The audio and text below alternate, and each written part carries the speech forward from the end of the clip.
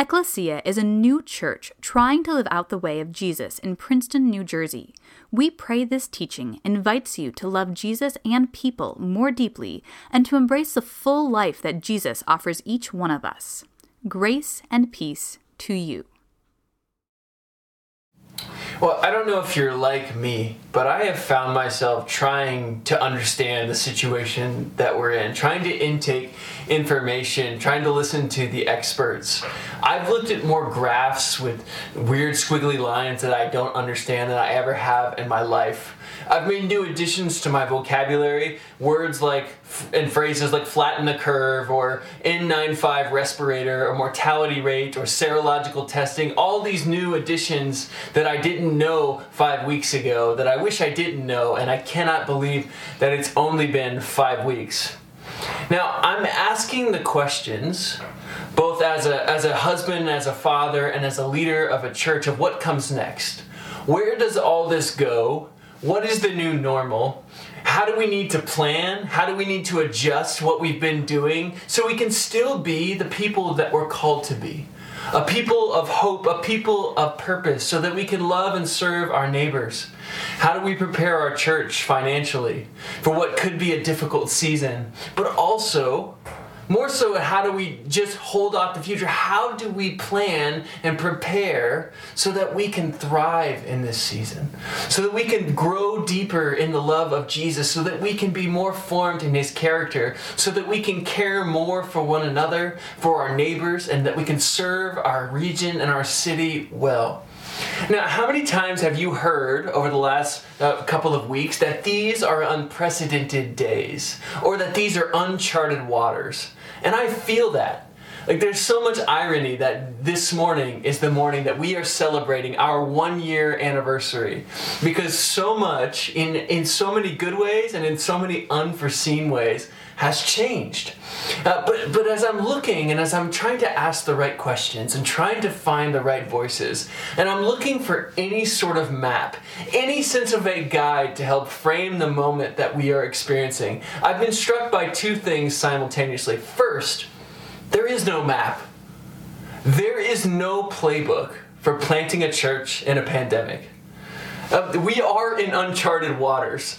These really are a space that we have not experienced before. Sure, there had been a global pandemic before. The Spanish flu of 1918 was equal in scope, but the Spanish flu of 1918 happened over 100 years ago, and the world has so drastically changed. There are futurists that theorize that the world has changed more since 1970 to now than it did in all of the years of human existence prior to that. So think about that.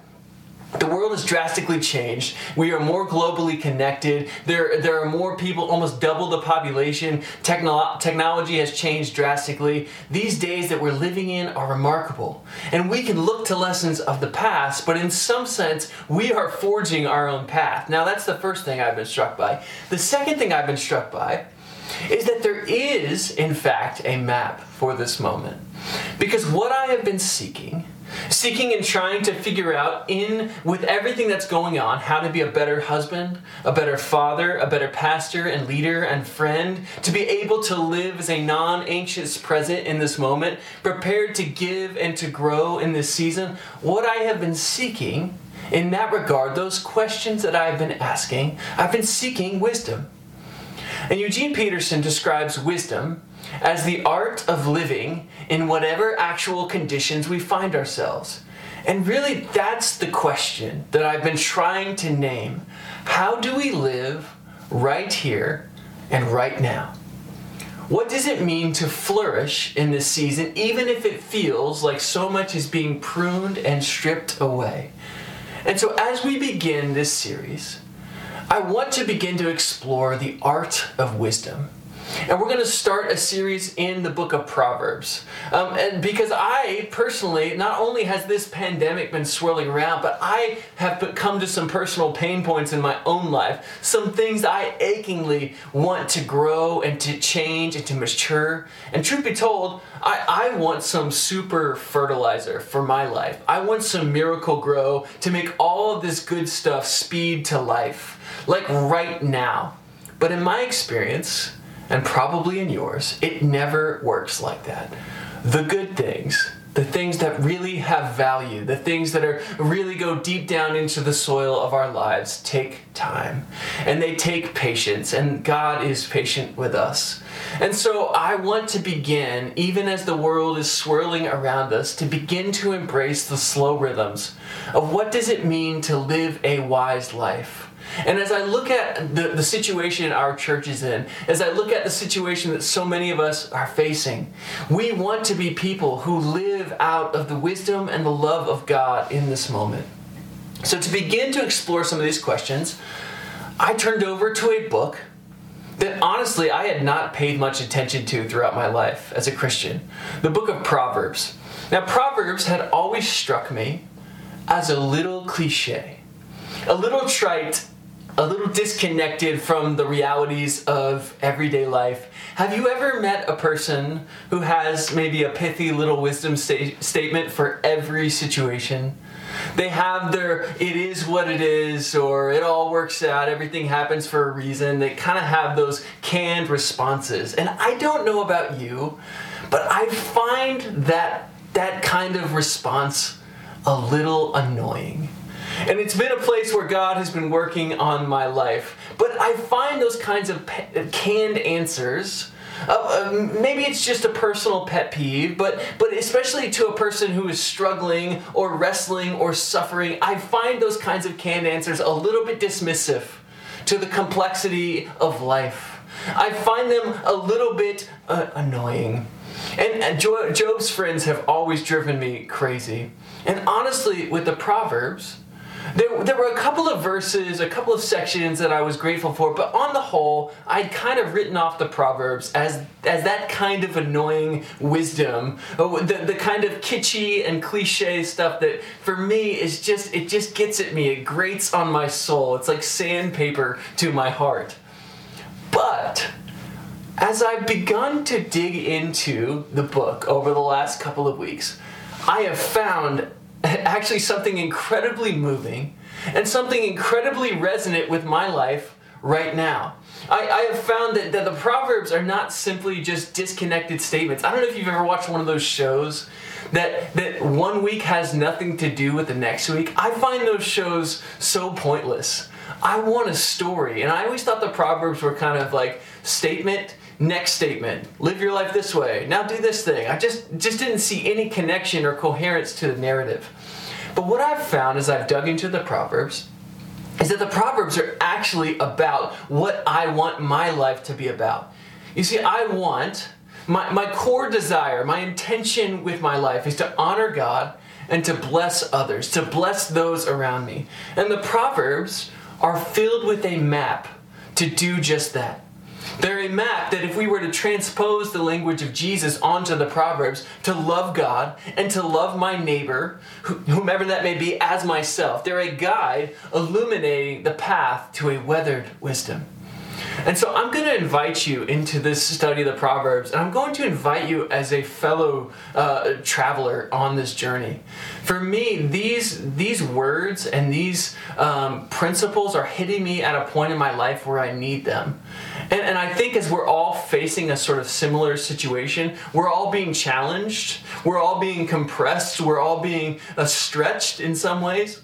And I want to explore this season with the hope that God is doing something in the unseen, is doing something with my limitations, is doing something where I can't move out into the world, put my hand to the plow and get to work, that God is doing something that He has done throughout the history of the world, that He is working towards a harvest, that we are seeds being planted.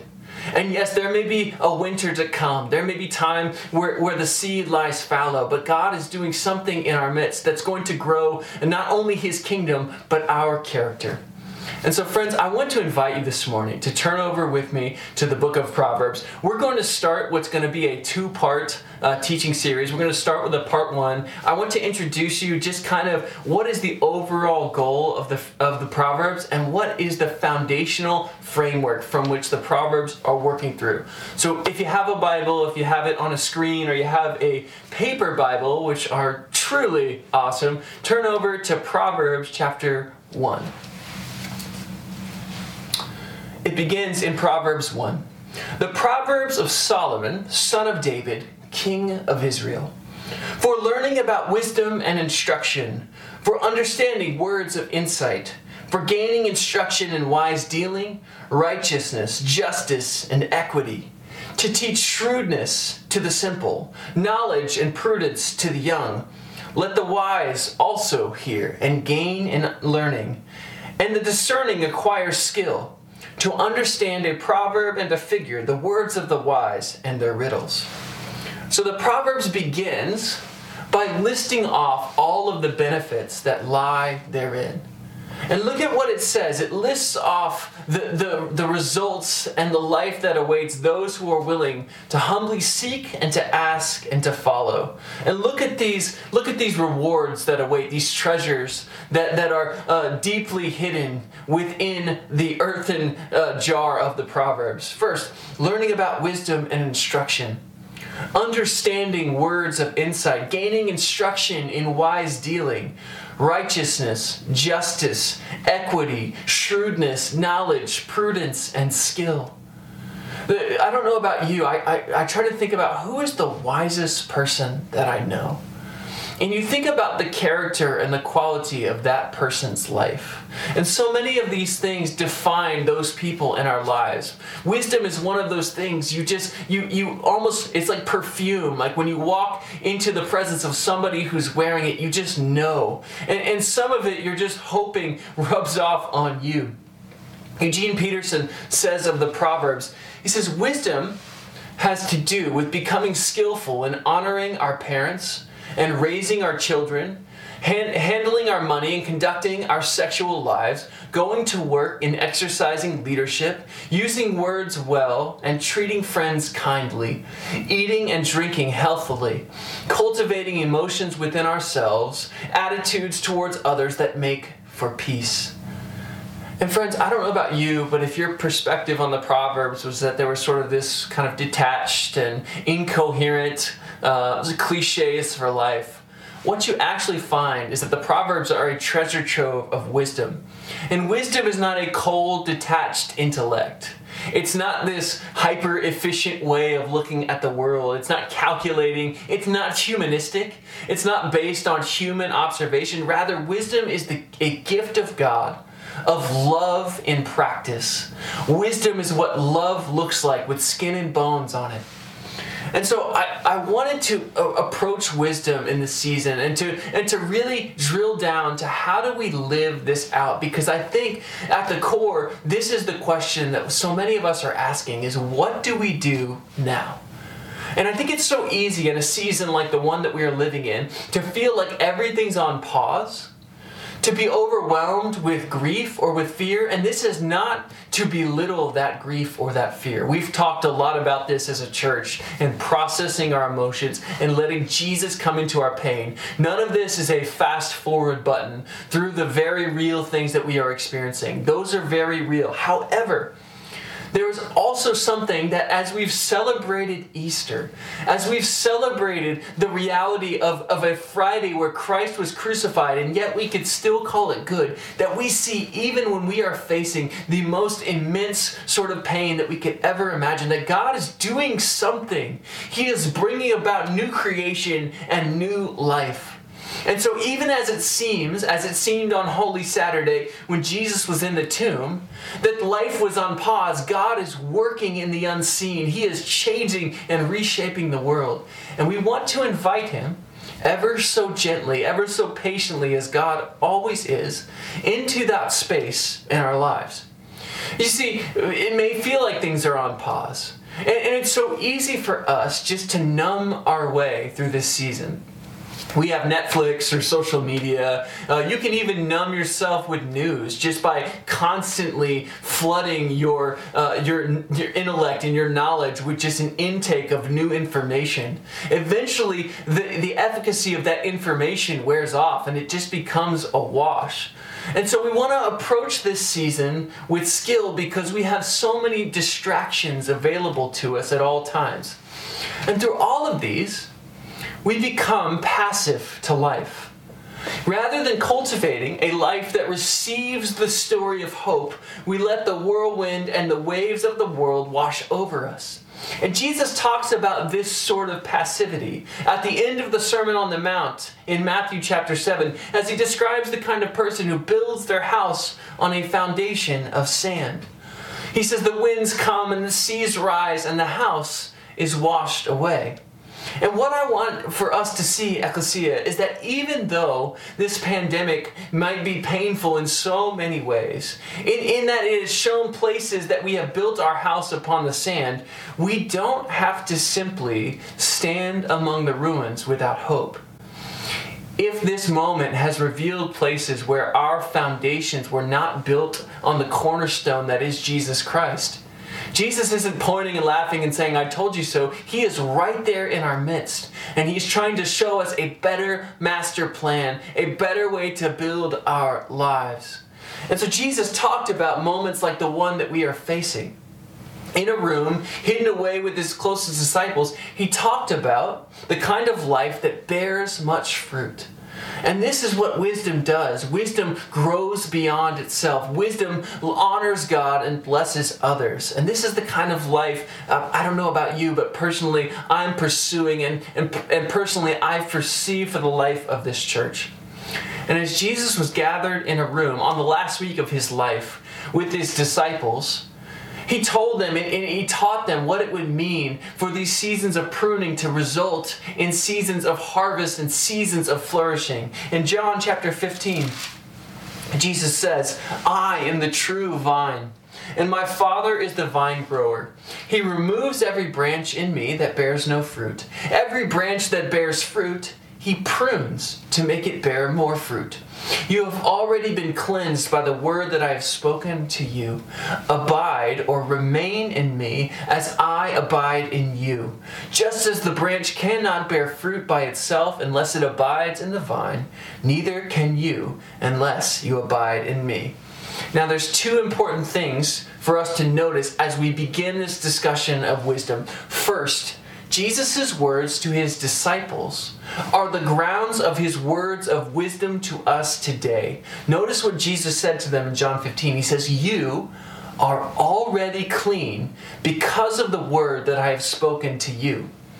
Paul in 1 Corinthians will talk about the wisdom of God being foolishness to the world because the wisdom of God is the cross. And this is what we celebrated as we celebrated Holy Week and Easter Sunday. Jesus reveals the majesty and the glory of God by allowing himself to be humiliated and crucified on a cross. This is not the world's wisdom. Jesus reveals the Father's never-ending love for us by his blood shed for us. And what this means is that all of our pursuit of the wisdom of God, every ounce that we gain, flows from the grace of God. This is so important for us today as we begin setting a foundation for pursuing godly wisdom. We don't gain access to some special knowledge, like some law of attraction type stuff, where what we see in our lives or what we envision will become our reality. We gain access not to some humanistic kind of endeavor. We gain access to the very heart of God. It's not our insight or our intelligence that allows us to live skillfully.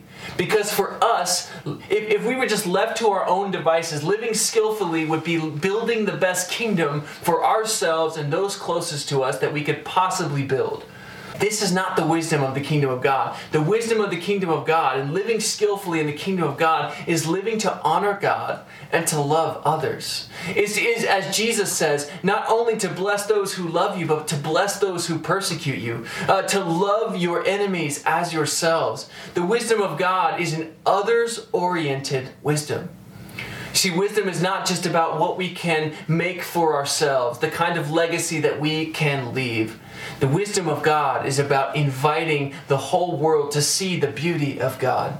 And when we allow the love of God, the word that Jesus has spoken to us that has already made us clean, when we allow that to shape what it means to live skillfully and how we go about doing that, we find ourselves at home and welcome in this kingdom that Jesus is building. And it's out of this love and out of this grace that all of this wisdom that we are going to be exploring flows. Jesus is the cornerstone, Psalm 118. He is the one, the foundation that we build this life upon, as he says in Matthew chapter 7. And so for us this morning, we want to hear that so clearly, that first thing, that everything that we can gain in wisdom is as a result of his gracious giving of himself to us because of his love for us and because he desires for us to live a full life. And Jesus shows us what a full life looks like. A full life is loving God, is loving others. A full life is laying down our lives for those around us. And so we start there, and as we read John 15, as we explore the wisdom of God, the first tenet of the wisdom of God is that it is a gift of God. It is an expression of his love, and that we receive it. Now, the second thing we see there in John 15, as we're sort of building a foundation for our exploration of Proverbs, is the second thing. It says that he prunes the branches, those that bear fruit, the branches that are already beginning to show signs of being attached to the vine. He prunes, he trims back. And friends, we're entering into spring. This is a time where things grow. But at the end of the fall, it's a very wise thing for us to identify the plants and the shrubs and the trees that are growing that we want to grow and to trim them back. It actually increases their fruitfulness and their life going forward.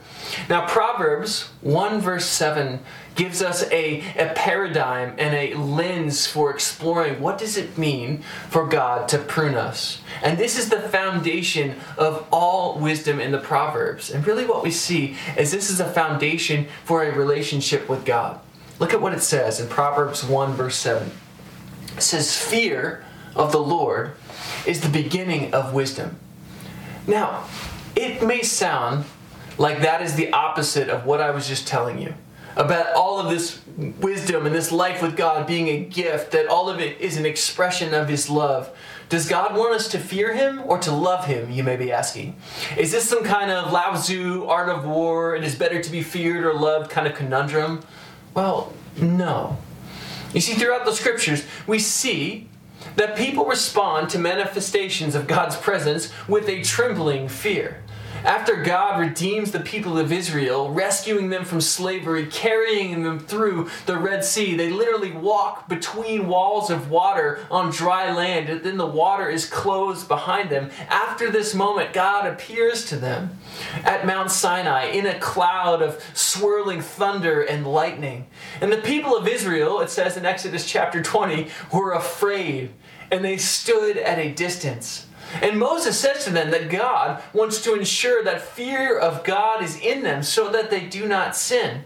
Now, I want to say something to those of you who may have grown up in a tradition where it seemed as God was all judge, jury, and executioner.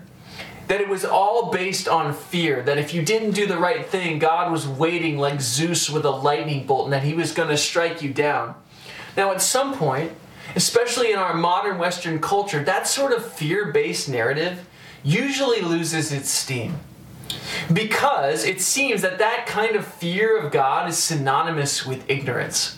What you begin to find as you live your life is that when you do wrong, you may feel a tinge of guilt, but there's nothing waiting around the corner to strike you down. And so it begins to become clear to you that it's like, well, if all of my life with God, if all of my experience in church is built upon fear, then maybe all of it is a bit of a myth.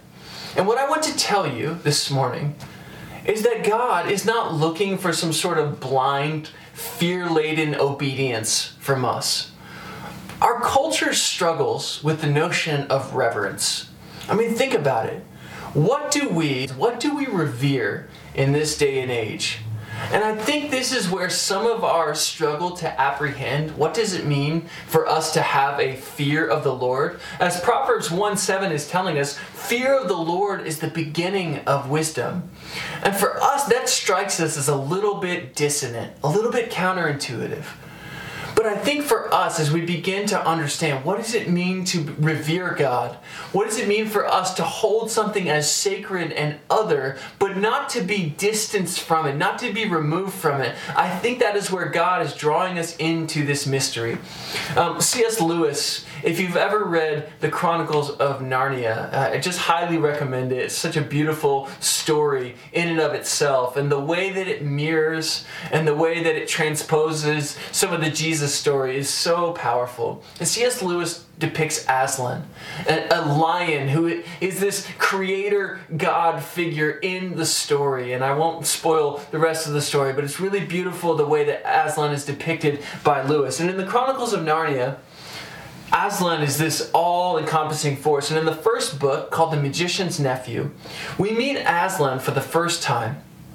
And Diggory, one of the main characters, throughout the story is carrying the weight of the world on his shoulders because his mother, as Diggory is off in this fantastic world, he's been transported to Narnia, his mother is at home terminally ill. And Diggory is meeting Aslan for the first time. And Diggory has seen the things that Aslan can do. He's watched him from afar. And he's seen this immense power that Aslan holds, and he realizes that Aslan probably has the ability to help cure his mother. But he's afraid. He's terrified. And all he can sense is Aslan, this lion's overwhelming power and authority. And for the first time, he stands before Aslan, and he's this conflict of emotions. He's trying to figure out, should I say something? And then suddenly it just comes out of his mouth before he can even realize it. The book says, Diggory says to Aslan, "But please, won't you? Can't you give me something that will cure Mother?"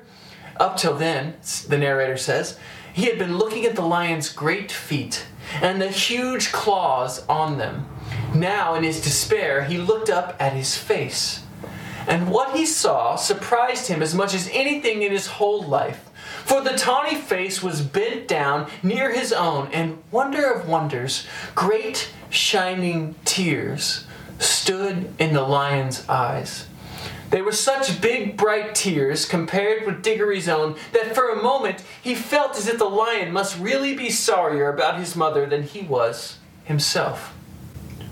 And Jesus, in a series of instructions to his disciples, tells them in Matthew chapter 10, he says, "Do not fear those who can kill the body, but cannot kill the soul. Rather fear him who can destroy both body and soul in hell." Now, again, on its face, this sounds super scary. Hell, fire, and brimstone kind of stuff. But look at what Jesus says next.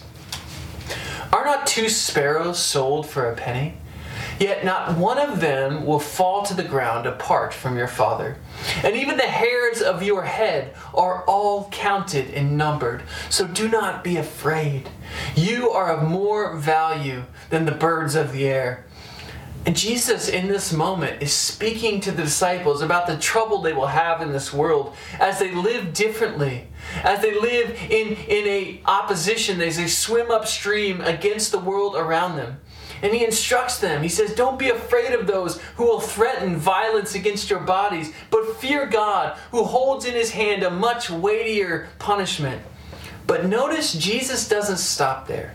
He doesn't say, "See, that settles it." He doesn't rule by fiat. He doesn't say, "Listen, I am God. You will listen to me. I am autocratic. I do what I want." He doesn't say, "You will be afraid." He doesn't stop there. But notice how he frames the fear of the Lord. This is so important for us this morning. He frames the fear within the reality of God's care for us, of God's abiding presence. Fear of the Lord is a fear that is born out of love, a fear of not living up to the love that we have received.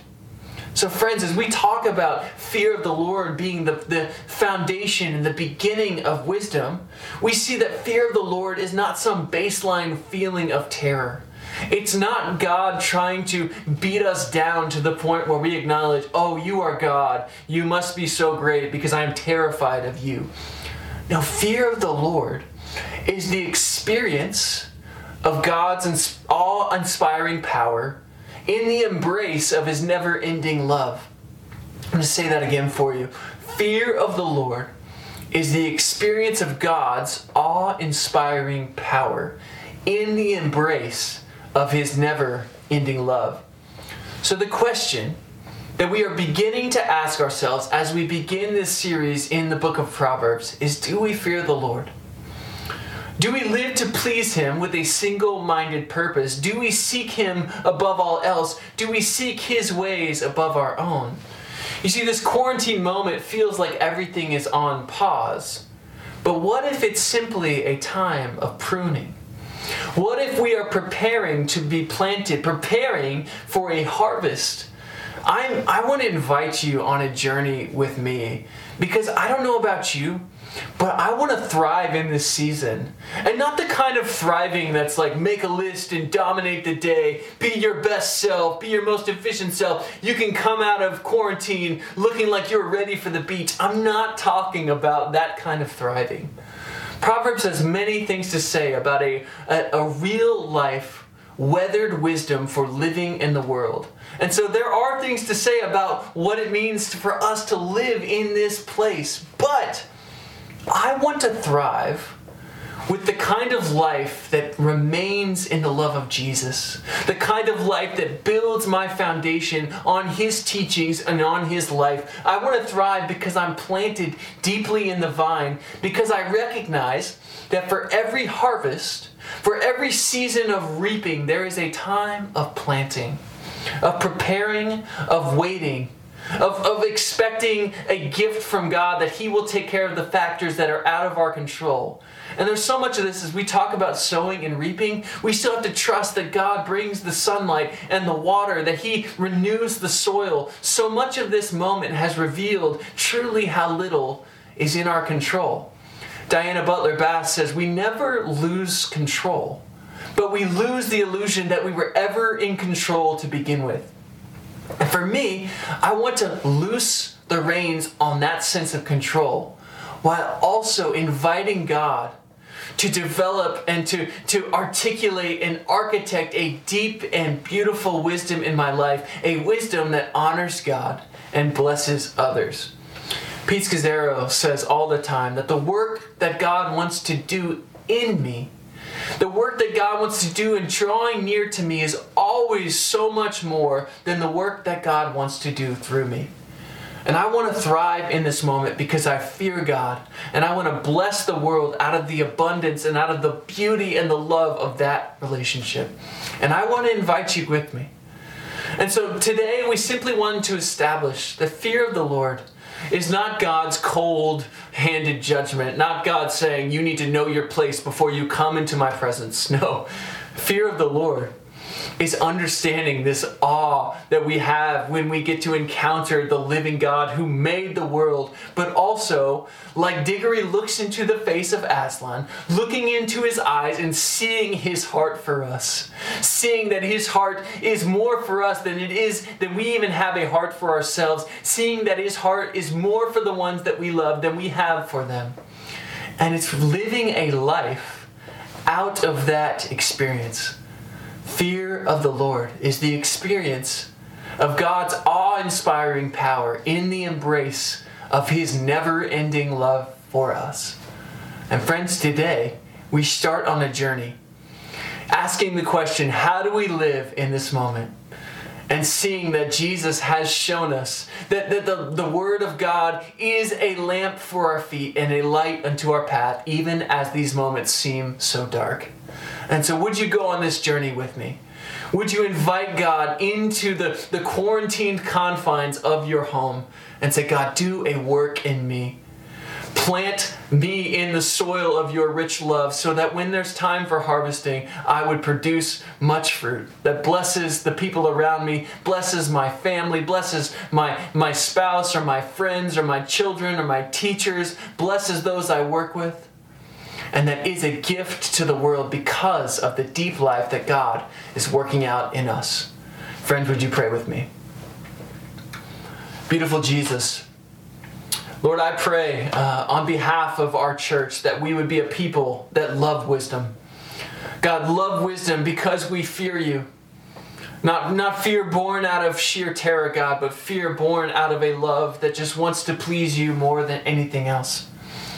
God, I pray for those who hear the phrase fear of the Lord and are just immediately transported back to negative experiences in church, God, that you are showing yourself afresh. God, that you're showing your love to everybody listening to this right now, God, that you're just witnessing with their heart that this is true. This is true of them. This is true of their lives, God. And God, I pray for those of us who feel like we may have seen much erode away in our lives, much of what we built our security on. It may seem like sinking sand in this moment. God, that we would see in the ruins of the life that we may have envisioned for ourselves, that you are standing there. You are embracing us and offering us a better way. And God, I pray for those listening today who may feel guilty, God, who may feel ashamed, that you would show them that you are embracing them, that they are already clean because of the word that you have spoken to them, Jesus. That you've given yourself as the word of God, spoken to the world, unfailing love, that you so loved the world and you so loved each and every person in it, that you would give of yourself endlessly and to the full. And so, Jesus, would you take us on a journey, God, a journey that truly enables us to be wise people, God, enables us to be a blessing over and above, God, the norm, because we live in light of your wisdom. And would we see that your wisdom is a cross, God, that though it's foolishness to the world to live on behalf of others, God, it is the wisdom of God. And we live your life out of the power of your Spirit, God, out of the beauty of your wisdom, as we live in relationship with you. Jesus, we pray and we ask all these things in your name, in the name of the Father and the Son and the Holy Spirit. Amen. Thank you for listening to our podcast. For more information, please visit www.ecclesianj.com.